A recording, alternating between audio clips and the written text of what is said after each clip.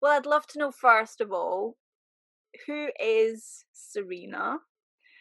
And have you changed? Do you feel that you've changed kind of a lot over the years? Do you feel like you've shifted the core of who you are? I'd love to hear a little bit about your journey. Sure.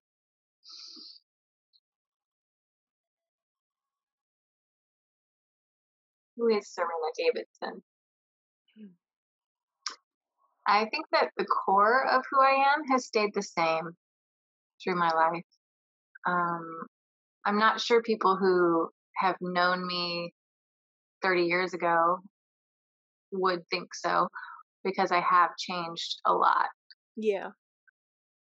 Going from being raised in a cult with the Jehovah's Witnesses, and then, now I am someone who lives a creative life with progressive values and mystic spirituality. And my work is all about helping people to tap into their own intuitive skills to Yeah. help them build those skills so that they can take those intuitive understandings of themselves and what they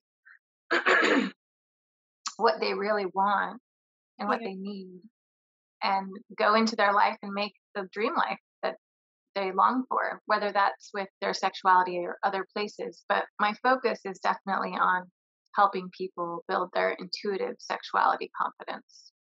And where does that come from for you? What led you into that line of work? So many things. Being raised as a Jehovah's Witness included a lot of the um, trauma and sexual abuse of childhood that is um, not the type of sexual abuse that we are used to thinking of, Mm. with an overexposure to sexuality and sexual interactions. But I was raised with the sexual abuse of, I guess the best way to say it is chastity. Yeah. So a lot of us we were raised with this shame Yeah. and guilt, and it was such a high degree of shame and guilt that it crossed the line into abuse. And even natural masturbation and the sexual exploration of a healthy human was completely forbidden.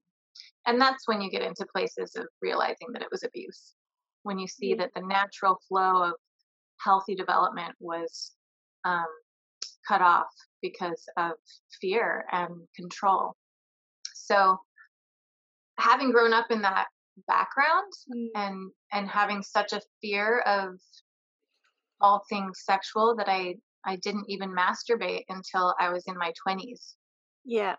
and then I didn't even have sex until I was in my 20s. And coming from a place of such oppression of the feminine, and constantly being told that the feminine is weak and that sexuality is bad, there was so much to get over, so much to heal, and so much spiritual abuse from that background that I had to wend my way through resolving and facing my spiritual fears as well as my sexual fears. So, all of those experiences, plus when I was 20, before I even started masturbating, I had a spontaneous Kundalini awakening, Oh, which wow. a lot of people don't even know what that is. But in sacred sexuality, you learn that a Kundalini awakening is, well, I'll just tell you like what my experience of it was. Yeah. I was fully clothed. I was with a good friend who I'd known for a few years, and we appreciated each other deeply and cared about each other. And we started making out for the first time. And it was the second person I'd ever even kissed. And after we'd been making out for hours and our clothes are still on, we're continuing to make out, and we were so in sync and so connected into that present moment Mm. which I've learned in sacred sexuality is a key component. That um, what happened inside me and in my experience was what it felt like was a lightning bolt generating from within my body and then shooting out the top of my crown chakra, out the top of my head. And I grabbed the back of the couch, which thankfully had something I could hold on to, and my head threw back and my back arched, and I would have just flung off the couch and hit my head if I hadn't been able to grab the back of the couch. But it was just this huge electric buildup and release of charge out the top of my head. And I'd never even had an orgasm before, so I didn't know what in the world was going on. And being raised Yeah. as a Jehovah's witness, being afraid of and told that all mystical things were satanic and demonic, Yeah. basically, then I had no idea what happened. And I had no one I could talk to about it, because if I talked to someone about it, then I'd be in trouble for making out with my friend. And I'd Wow. be in trouble for having that much pleasure, Yeah. even though my clothes never came off and we didn't touch genitals. So it just was an impossible kind of situation to grasp. But I had this amazing afterglow for like days and didn't figure out that it was a Kundalini awakening for over a decade later. And what were your thought processes at that time? Obviously, you kind of had that duality of the experience and how pleasurable or whatever it was for you, but also, you know, all of the shame and the fear and the other stuff going on. So what were your kind of thoughts at that time? Can you remember? Well, some of what I already told you, which was like I just felt really great, but also didn't have anyone to talk to and felt Mm. confused about it. And the um, a few days later, the friend that I was with called and asked if I had had an orgasm, because they were talking to the supervisors of the congregation, the elders, and they wanted to know whether I'd had an orgasm. Because if I'd had an orgasm, then we were both in trouble and needed to be reproved and My reprimanded. goodness. And the truth was, I didn't know. I'd never had an orgasm. I didn't know what had happened. And so, since I knew that if I said yes, we'd get in trouble, I just decided that it was no, Yeah. because that was the safe answer. And it was a huge high risk or high cost answer to say yes. Mm.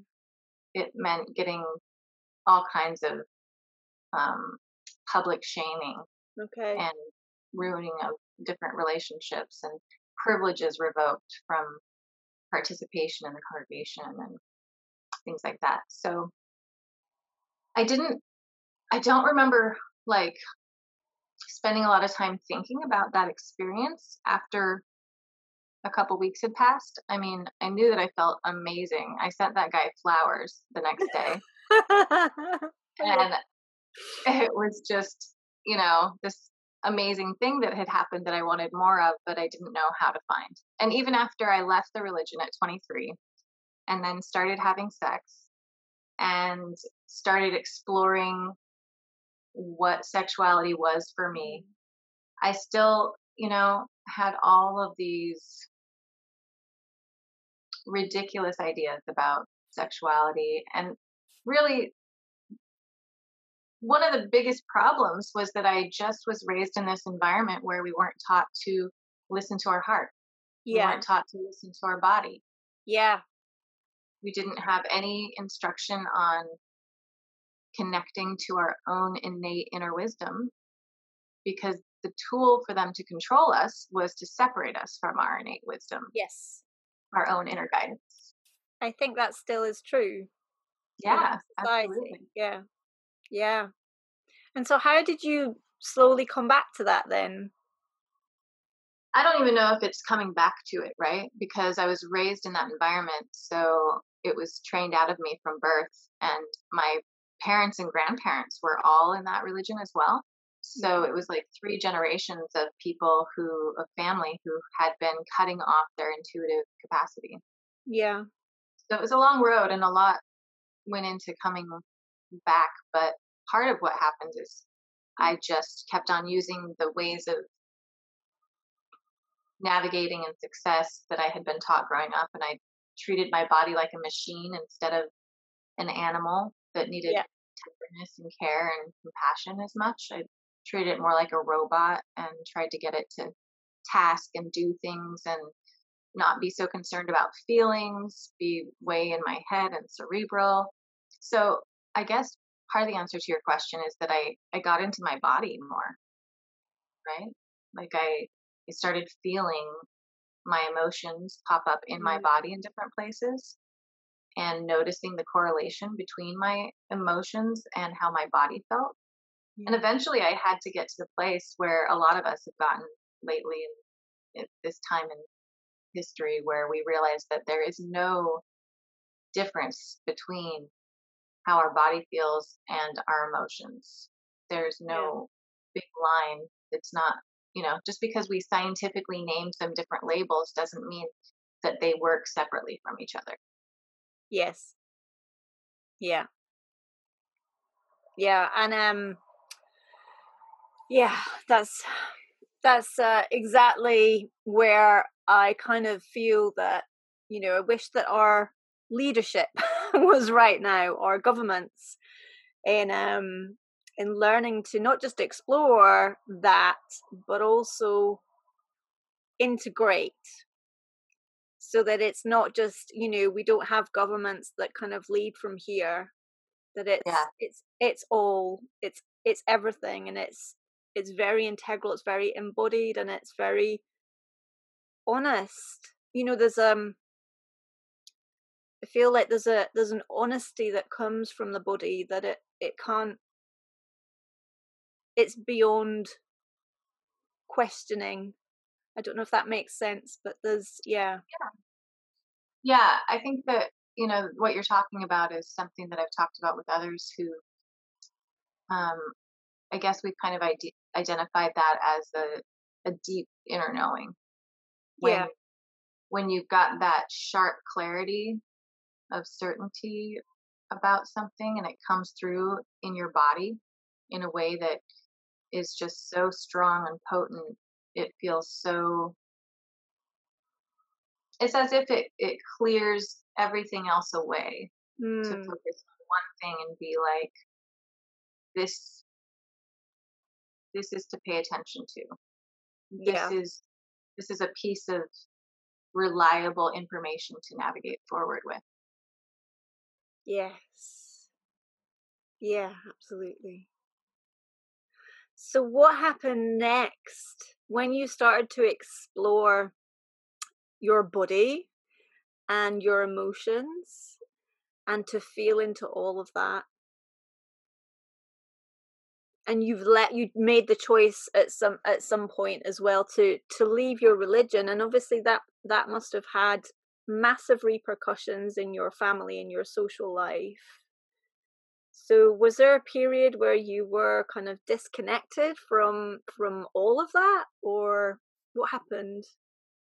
When I left at 23, I told myself that if God is love, as I was taught that He is, then He was going to have to lovingly hold me during a year of stepping outside the religion so that I could look at it from outside and decide whether giving up all of these different things like basic equality with men and not being the head of my own household if I got married and all, like focusing all of my energy on teaching the Bible instead of being able to feel comfortable and happy about having other hobbies like being creative and artistic and musical Hmm. and all the things.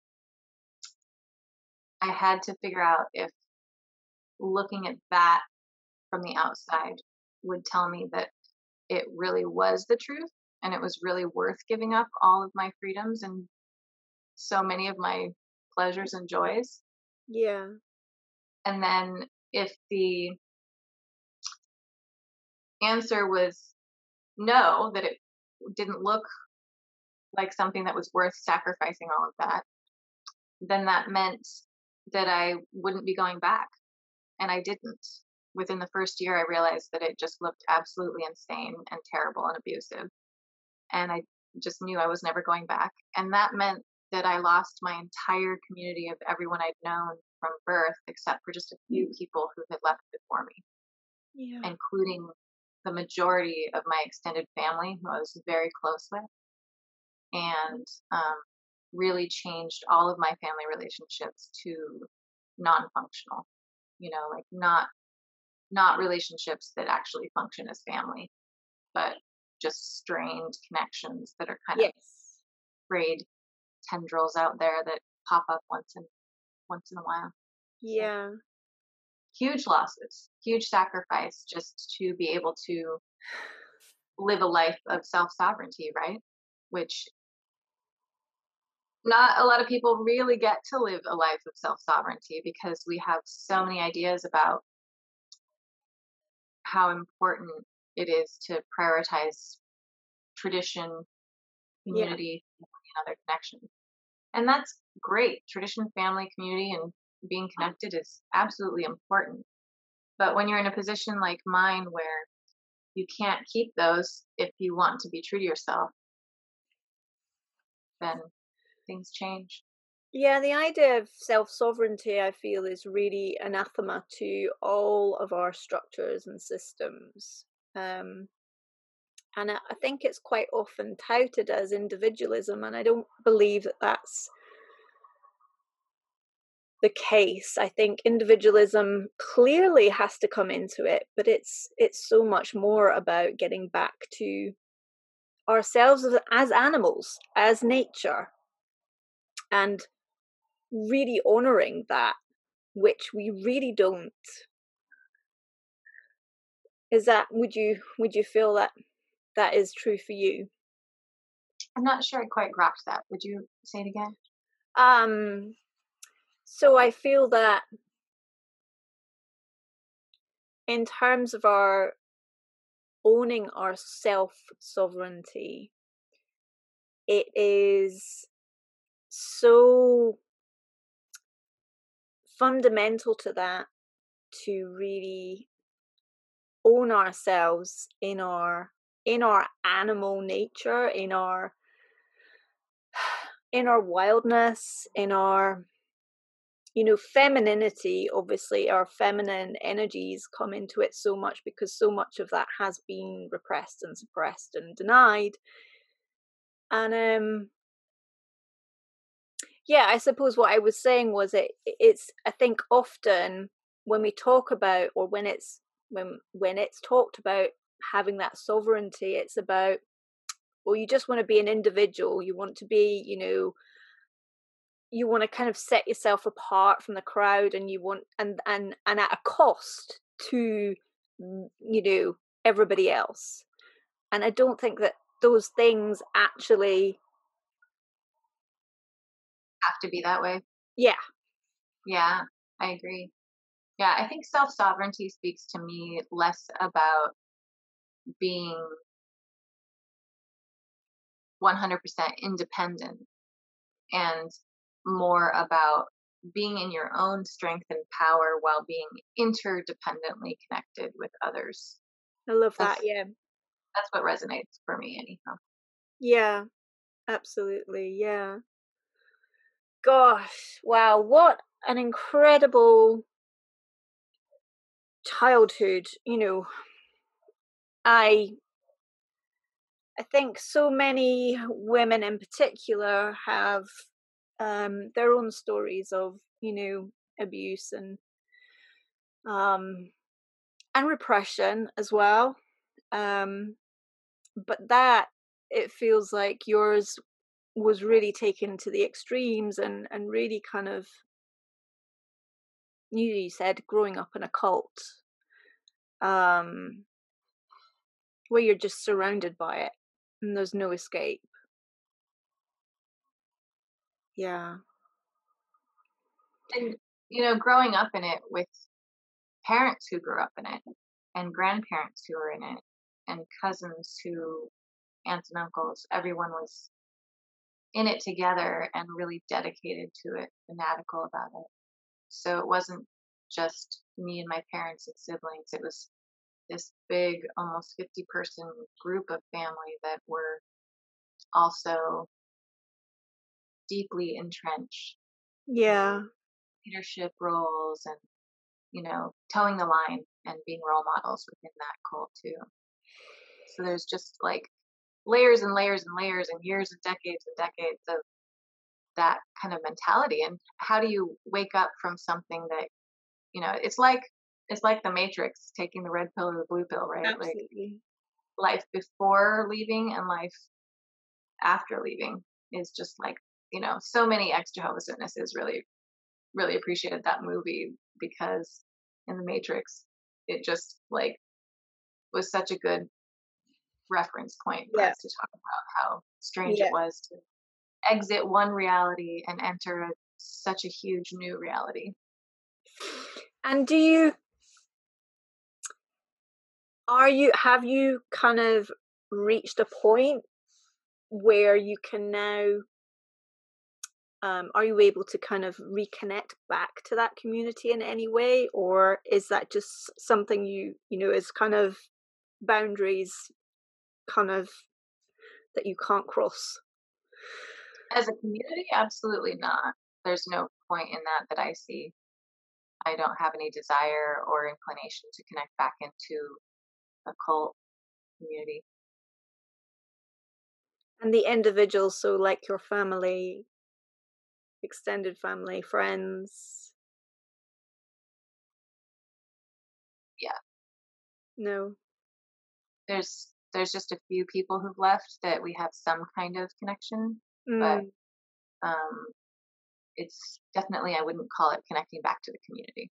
yeah, And the people who I would connect to are the ones who are out. yeah, yeah. But it's been a really amazing thing to go from all of that loss, and then 20 years later, because now I'm 44. Mm, And so it's been over 20 years since I left and lost all of that. And I've done intense, deep healing work. I had a whole photography career where I got my work published in the New York Times. And then I had 10 years of disability. I hit this wall where all that treating my body like a machine yeah, finally ahead after a car accident.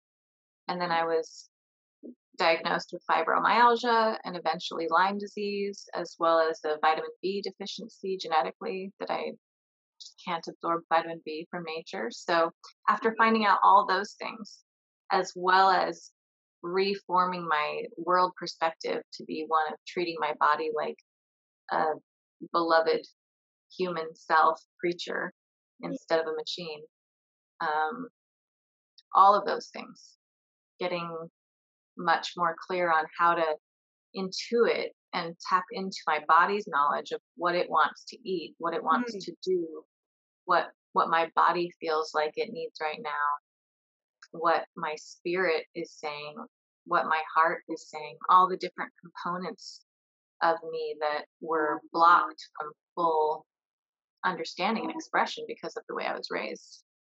Just coming into a lot of new fullness of my whole self, really.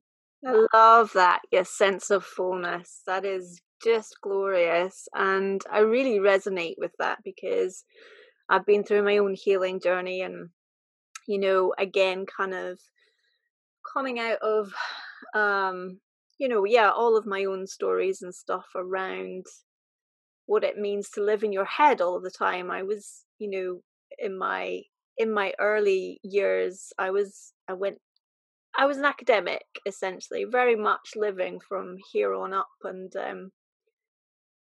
you know, I lived with the idea that your brain can take you anywhere, essentially, Yeah. but at the cost of your body. I found, and the cost of so many other things, relationships, and just being able to connect to the world, to the people around you, and yes, health, well-being, all of it. So I think this work is really, really so crucial. And I love the fact that you bring in the sexuality. And I think, I think you call it intuitive sexuality, which I've never come across that expression, and yet it really resonates. But I'd love to hear more about that from you. Sure, thank you. That's a great question. Well, I was noticing that a lot of people are asking all the wrong questions about sex. Like, How do you do it? yeah, like, how do you do it? I mean, it's the right question, but it's also the wrong question. Yeah. Like, people will be like, how do I have bigger orgasms? Yeah. And I'm just like, well, there's an answer to that. But first of all, let's talk about typically what we need to talk about first is just basic pleasure. Mm, Are you focusing overly on the orgasmic experience? Or are you taking your time and really enjoying the sensuality of sexuality? yeah. Are you just trying to get to the orgasm? Are you just focused on getting the other person off, or whether you've gotten off? Or is that climax taking your focus in a way that is completely stealing most of the juice and vivaciousness of being sensual and being sensual with another person? So, a lot of those questions that people ask about sex online, like the top 10 Googled questions about sex or whatever, What about often, positions and things as well, yeah, isn't it? Yeah. yeah, it often ends up being things that are just like, oh man, you're so lost in the trees and you can't see the forest of the trees Yeah. because people are just so caught up in maybe how do you do it instead of what does it require of me to feel my best in an experience? How Mm, do I feel my best in sexuality, in my own sexuality, in my sexual identity, in my sexual orientation? A lot of people are questioning their sexual identity and sexual orientation and all of the things because in our current history timeline, there's a lot of new words and new concepts about the spectrum of sexuality, the spectrum of sexual identity and gender identity and gender assignment at well, I birth think and how that applies. previously we've always been kind of told that you're in one box or the other, basically. Yeah, completely binary, just one or the other. Yeah. And now that we're working in a reality of spectrums, which acknowledges so much more of what actually is, Yeah. a lot of people are questioning how to navigate that for their own self understanding.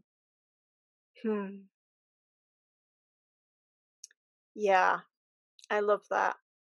Yeah. It's such a different time when I think back to even, when I got married, back in 2007, and there was just no concept of a spectrum of sexuality at all.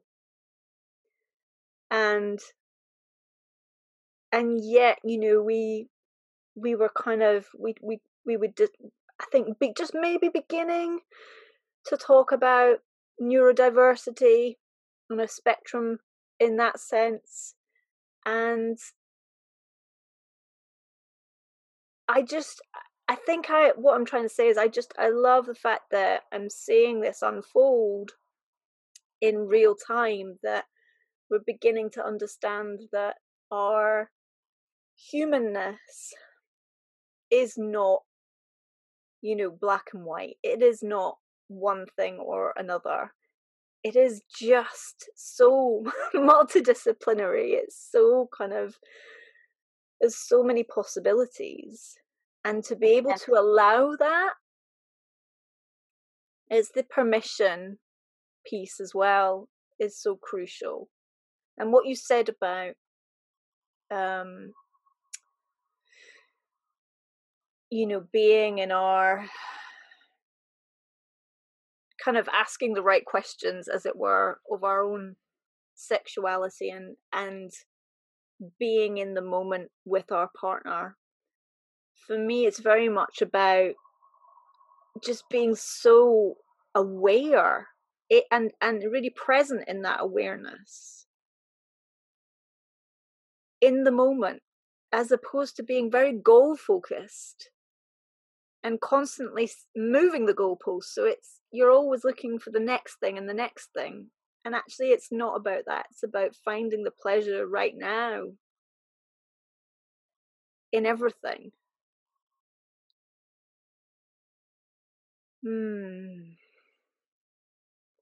What motivates you each day to get up Every day? and... Sorry? Every day? What motivates me every day? What motivates you each day to kind of get up and do your own work, but also to work with others in this respect? Hmm.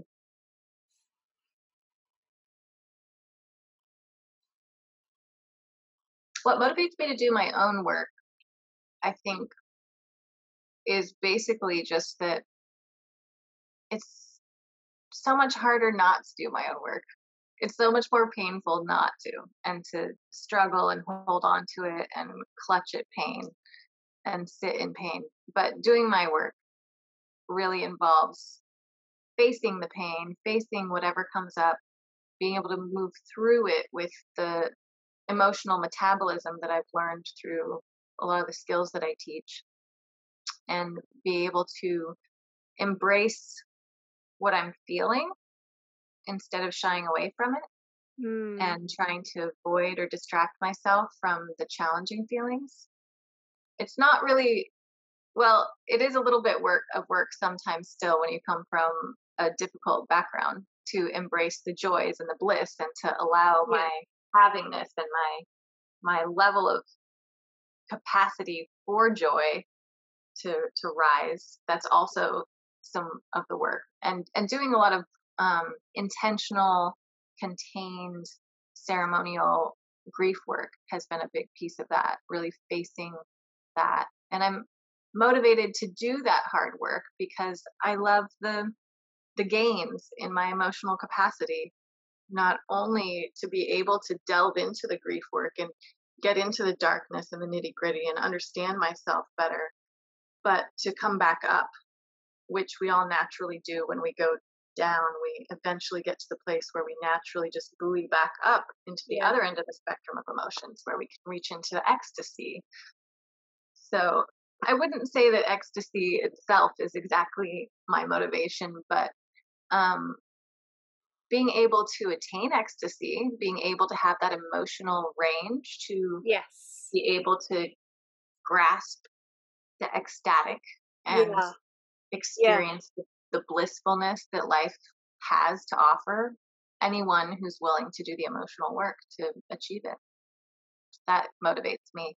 And then what motivates me about working with my clients is I have so many, almost every single one of my sessions with a client, I get to see them have a genuine breakthrough. Hmm. And that is phenomenal to feel on this side of the equation as well. To know that I have helped and benefited someone to break through to a new understanding or a new felt experience of embodied self love. Yeah.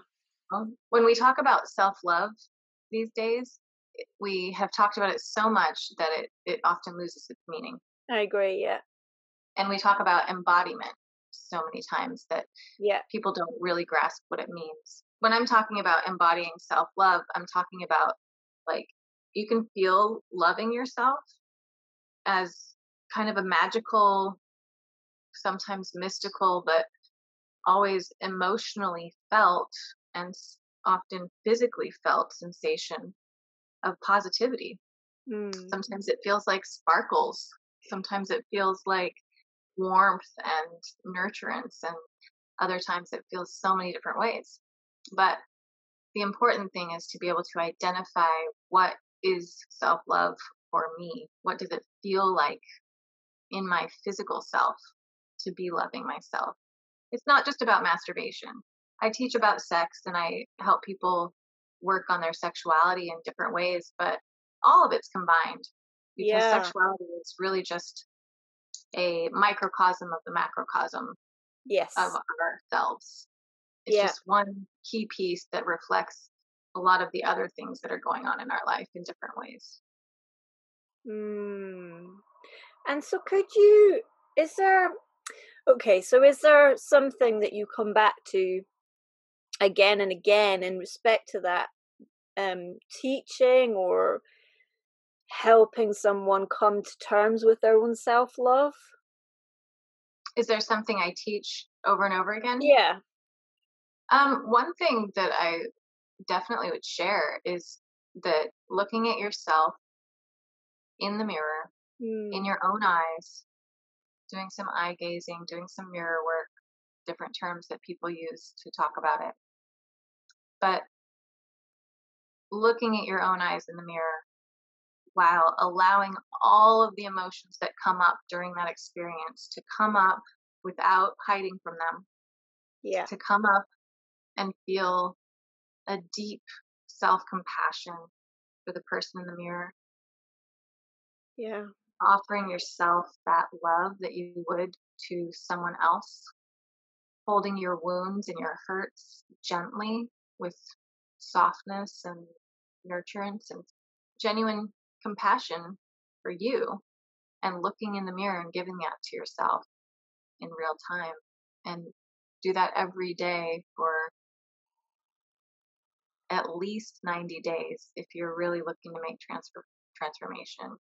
It would be huge. But even if you try it for a week or a month, just trying it is one step in the right direction, and trying it again and again, and put it on your calendar, Mm. do it Yeah. every day or every night at a time when you feel like it's a little easier at that time of day to be self-compassionate.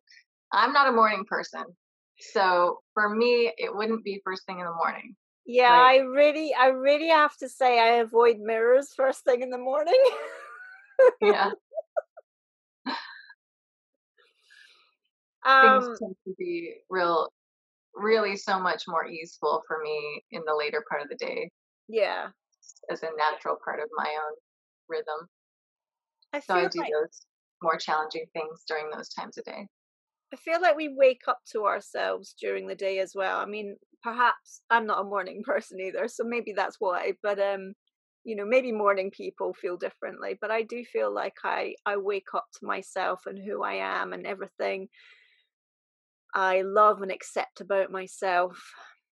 Um, as I I do my morning practice, and as I kind of come into myself, it's like a rebirth each day, I think. But first thing is intensely vulnerable for me. I'm very sensitive um and so very prone to being hypercritical of myself, I think, at that time. So yeah, I think that's a really important point to be self-aware of for anybody who chooses that practice, which I think is something I've really avoided. I've heard of doing mirror work, and for my own part, I went through a massive physical trauma through my healing process, which affected how I look. And as a consequence of that, I still really struggle with accepting that fully. And so, but I'm gonna make a promise to myself to try this because I can see how powerful it would be, even just a bit. Yeah, absolutely. It's money in the bank emotionally. You really, you know, don't don't leave the mirror when you're feeling down on yourself. Stay Mm, with yourself until you feel cared for. Because a lot of people, they find it so difficult to look in the mirror at their eyes and to feel all the emotions that come up about themselves and who they should be or what they wanted to be or what they're not in some way, yeah, or how they feel like maybe this part of them is too much or not enough, right? Yeah. But if you stick with the mirror, stick with yourself until the place where you feel comforted and held, that makes That's a huge really difference. that's really beautiful advice. Yeah, thank you. Yeah, that's thank you for sharing that. I think it's so it's so needed. Again, for women in particular, I can't really speak obviously for any other sex, but I feel like as women, you know, there's so much that tells us on a constant basis that we're not good enough, that we're not beautiful enough, and that we need to correct that in some way. Yeah, that we're supposed to be pleasant and smiling. And if we're not, often there's a man there somewhere in public ready to tell us to smile, Yeah. which I'm glad that a lot of people are becoming more aware of the fact that telling a woman to smile is just unacceptable. You know, Mm, women are not here to be in service to your emotional self, and we're not yeah. here to do emotional labor for everyone in the world.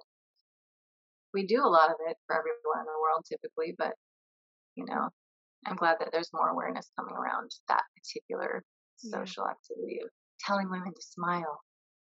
Yeah. Just like, excuse me, I'm having a moment of my own reality. I don't need to smile just for you to feel pleasant right now. And people don't go around saying that to men. No, my God, can you imagine?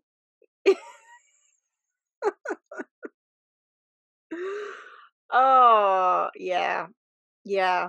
No, I agree. I'm so glad that things are beginning to change and for there to be so much greater awareness around how women are treated generally and the expectations that are put upon women that are both overt and covert. So much covertness, though, that it's just been ingrained so much that women take it on and women will criticize other women for not adhering to those standards.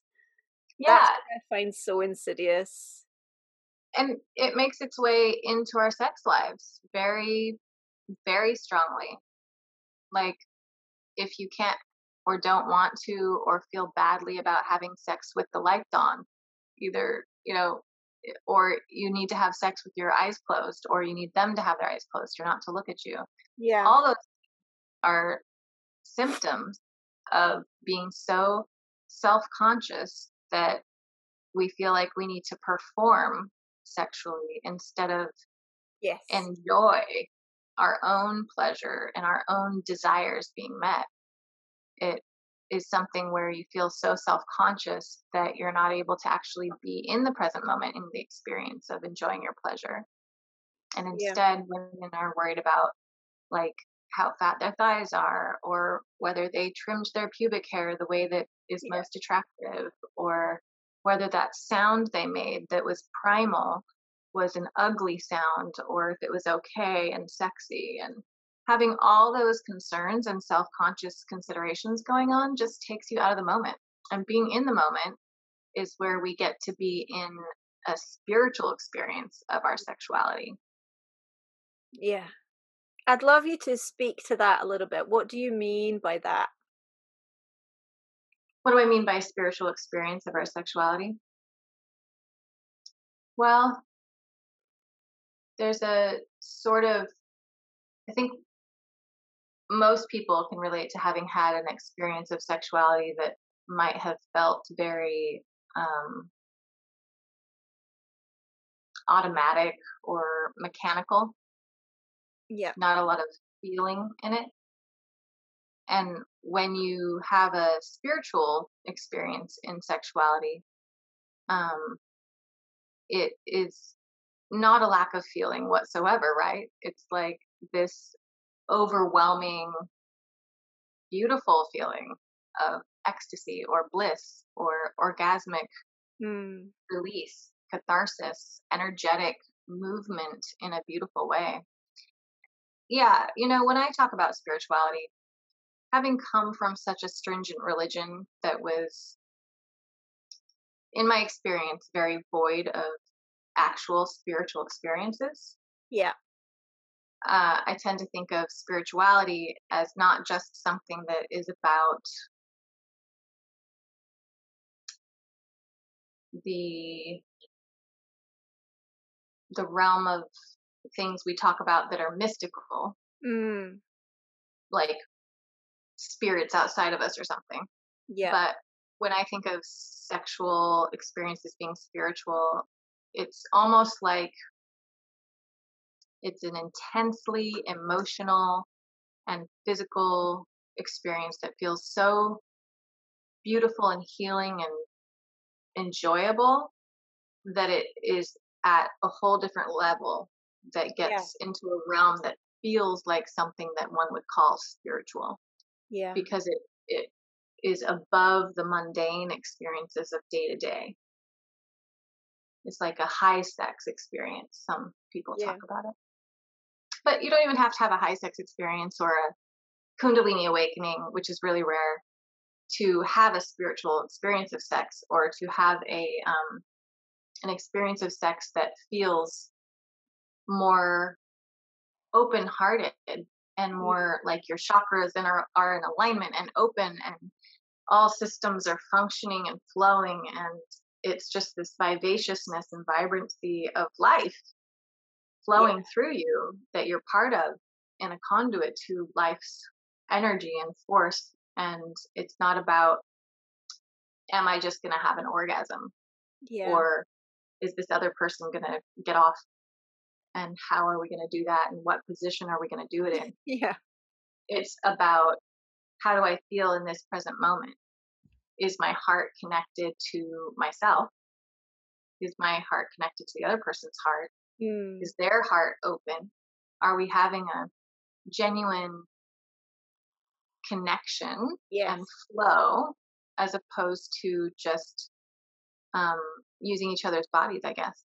Yeah, yeah, yeah. I think that connection is so vital, that feeling of interconnection, but also connection. There's an energetic connection. I think that's what I would feel of as being spiritual, is that it's something very energetic and kind of tangible, but also tangible and visceral, but also expansive. And not all of those have to come into play, like you say, but at least part of that has to be there, I feel, for it to be an enjoyable, pleasurable experience. Hmm. I'm curious, do you work with people who, for example, have used porn and then struggle with kind of real life relationships as a result of that? And if so, how do you approach that with them? Well, I don't know if the people that I've worked with have specifically. Okay. I have talked with and worked with some people who have dealt with that type of situation and have been so entrenched in porn that it was hard to connect with others in Mm. real life, or to get away from that tool and move into something that served them better. But what really comes to mind for me about this topic is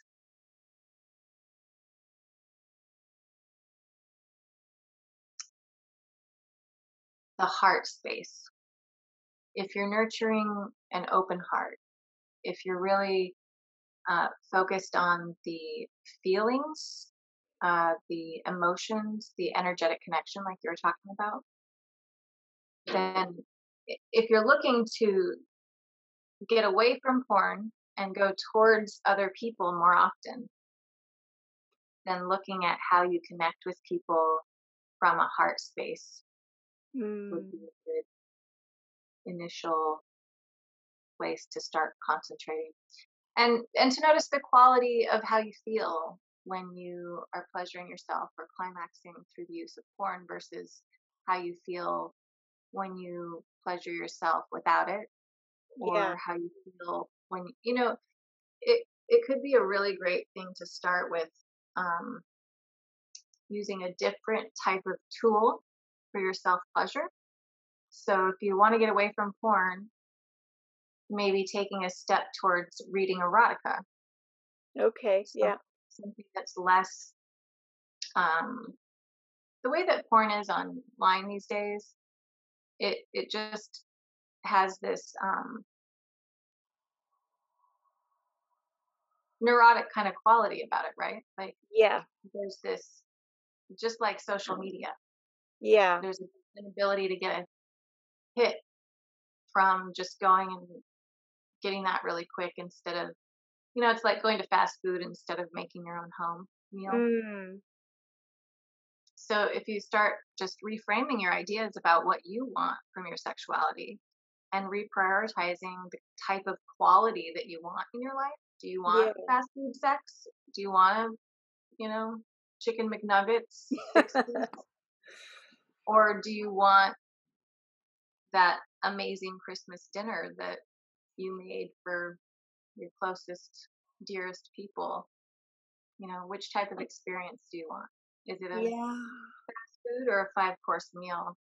And how do you want your sexuality to reflect that value in your life? And it's really about how much pleasure can you stand? Can Oh, you make more space for pleasure in all areas of your life and allow yourself to tune into your sensuality that way? Because someone who is baking bread from scratch is way more sensuously involved in their food and in their relationship to their food and their consumption and their preparation and the whole process than someone who just grabbed a loaf in a bag at the grocery store. I love that analogy. Food is love, as they say, don't they? And it's such a sensual experience in itself. Yeah, yeah. Yeah. I love that. I'd also love to know how you come back to your pleasure, but also your self love and really the core of who you are, who you feel that you've become, and maybe the person that you are kind of becoming. How do you come back to her each day or, however often? Well, I guess that was actually, I paused for a second, took a breath, and that's part of it. Just like slowing down, slow the F down, right? Like that's the same message in my messages about porn versus, fast food versus the long Yeah. preparation meal that you get to really enjoy. It's all about slowing down, enjoying the journey, being in the process in a way that is pleasurable and sensually connected to your senses. Mm. So anything that really gets me into my body, gets me into my sense of sight, smell, touch, taste, when I really take a moment to concentrate on the senses, that helps. Um, I also just really noticing the breath, taking a big breath, checking in, just pausing to ask myself what I need right now. That's huge. You know, when I first started that practice of pausing to check in with myself and ask what I needed and what, listening in to see if there were parts of myself that were speaking up and wanting something that I hadn't been paying attention to because I was so cerebral and so focused. I used to call it my brain is in the camera when I was a photographer, or my brain is like in my computer. I haven't Yeah. even like put it back in my body all day because I was just sitting at the computer working. So when I pause and check in with my body and my heart, I get new information. And it typically, in the beginning, it was typically like, oh, I just need to breathe more. And I also need to get a glass of water or feed Yeah. myself. often in the beginning it was really basic things like that. And those are what our body functions on in the most rudimentary way, so it makes sense that the body would be wanting those things if I was so focused in my work that I've been neglecting everything except the computer all day. Yeah.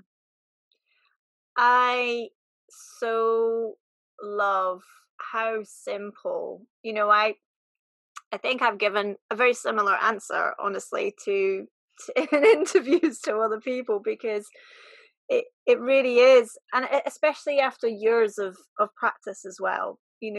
When I probably 15 years ago, I would have really struggled, or it would have taken me a long time to kind of find my center, to kind of come back to it. But now, after so much practice, it can be so simple as just usually closing my eyes, coming back to that breath, filling my body with it, and just really noticing all of the messages that my body's giving me right now, as well as the external environment, but primarily that kind of, energetic bubble around me. What does this need right now, as well as all of this? And it really can be as simple as you say, as just checking in with the breath, having some water, and noticing what shifts. And for me as well, movement is really key, because that gets all of our energies moving as well. Yeah, I've got some construction noise going on outside the building, but ecstatic dance has been Yeah. so good.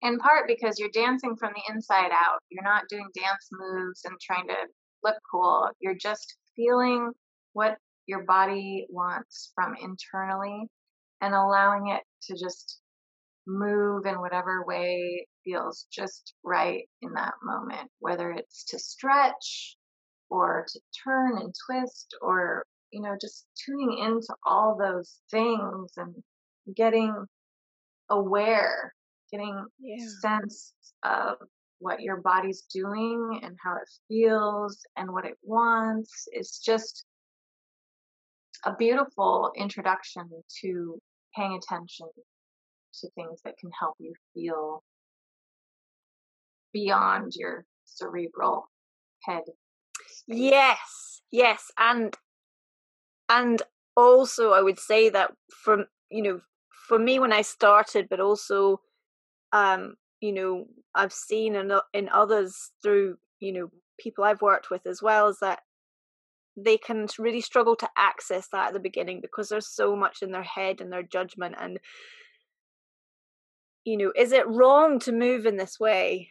Am I being too sexual, or am I being too expansive? Am I being too me? There's so much that we judge ourselves on in terms of the space we take up and how we move. And but I think that the more that we practice, obviously, the more that we can kind of let that go bit by bit. Yeah, that's such a gorgeous practice. Absolutely. Mm. That's a really poignant piece that you said. Am I being too me? I think that's the words. And I think that that is really at the heart of what so many people coming out of traumatic childhoods have to ask ourselves all the time, because we were taught not to be ourselves. We were Yeah. taught that it was way more important and more valuable to conform to what the group or the family group wanted from us. Yeah. Do you feel like you've healed, or do you feel like you're still healing? I guess I just have to say yes to both of those. I've healed a lot of things, a ton of things, and also I'm human. I'm pretty Yeah. sure we all get to keep on healing as long as we're alive. Yeah. Yeah, I relate to that too. Yeah. I feel like there's so much we could really dive into here, honestly. We really just scratched the surface, but I suppose what I'd really love to come back to is, if there's one thing that you could impart or teach the world to come back to in terms of humanity and where we are but also where we're going, how what would that be? What would that one thing that you would dearly love to impart or teach all of humanity if you could? The thing that's coming up really clearly right now is our sexuality is part of our whole health. It's not something separate from us. We treat it that way so much. We treat like, here's our whole body, and then put an X on the boobs and the crotch Yeah. because it's a whole different thing. Just like mark that out as separate and talk about everything in life except sex. Put a big void mark or, censorship mark over that. And if you do pull it out, treat it like it's this fetishized object that's foreign from you and not part of your whole self. So one of the things that I help people to learn about their sexuality coming out of the shame culture that we all grew up with is that when we start to begin to physically show ourselves and mentally reframe to be able to encompass our sex and our sexuality and our sexual parts of our body as our holistic health, as our whole self, and to treat those things as part of the whole, not this separate piece, Yeah. then we begin to integrate our sexuality as part of our wholeness and part of ourself in a way that allows us to be more at peace with ourselves and more connected to our sexuality in a holistic, healthy way that incorporates all kinds of fun and kinky things too. You don't have to be exactly wholesome, but Yeah. but we do want to be our whole full selves and embrace the light as well as the shadow, the bliss as well as the grief, the ecstatic sensuality as well as the pain and crying and suffering, and have that full range of our lives because we only get this one life. And when we neglect to be fully alive, we're missing out. Yeah. And I didn't lose my entire family and culture and community and life path and faith to live a half life. I'm here to live my life as fully as possible and to make the most of being able to find the joy in life that I get to have as my birthright, as well as serve others in helping them to unlock the blocks to finding theirs. Beautiful. Well, I think that's just incredible work, both for yourself and for everybody you connect with. It's such a freaking blast. I love it. Amazing. So where can we find you, Serena? Where can everybody? My website is freerangesex.org.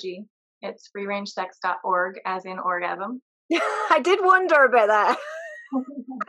And then I've got a Facebook group, an Instagram, and a YouTube, all with Free Range Sex or the Free Range Sex Movement. The Facebook group is the Free Range Sex Movement. Awesome. And you're Serena Davidson, you said. Yep. Serena like the tennis player and Davidson like the motorcycle. Okay, cool. Ah, Serena, thank you so much for joining me today and for sharing everything and for going so deep and vulnerable on your own journey as well. I Thank you. really I really appreciate that, and I know that everybody who listens will as well, because they'll be able to relate on some level. We're all human. We all have our stories. We'll have our deep shame stories in particular. So thank you. Thank you. Yeah, you're welcome, and thank you for having me. I appreciate it, Zoe.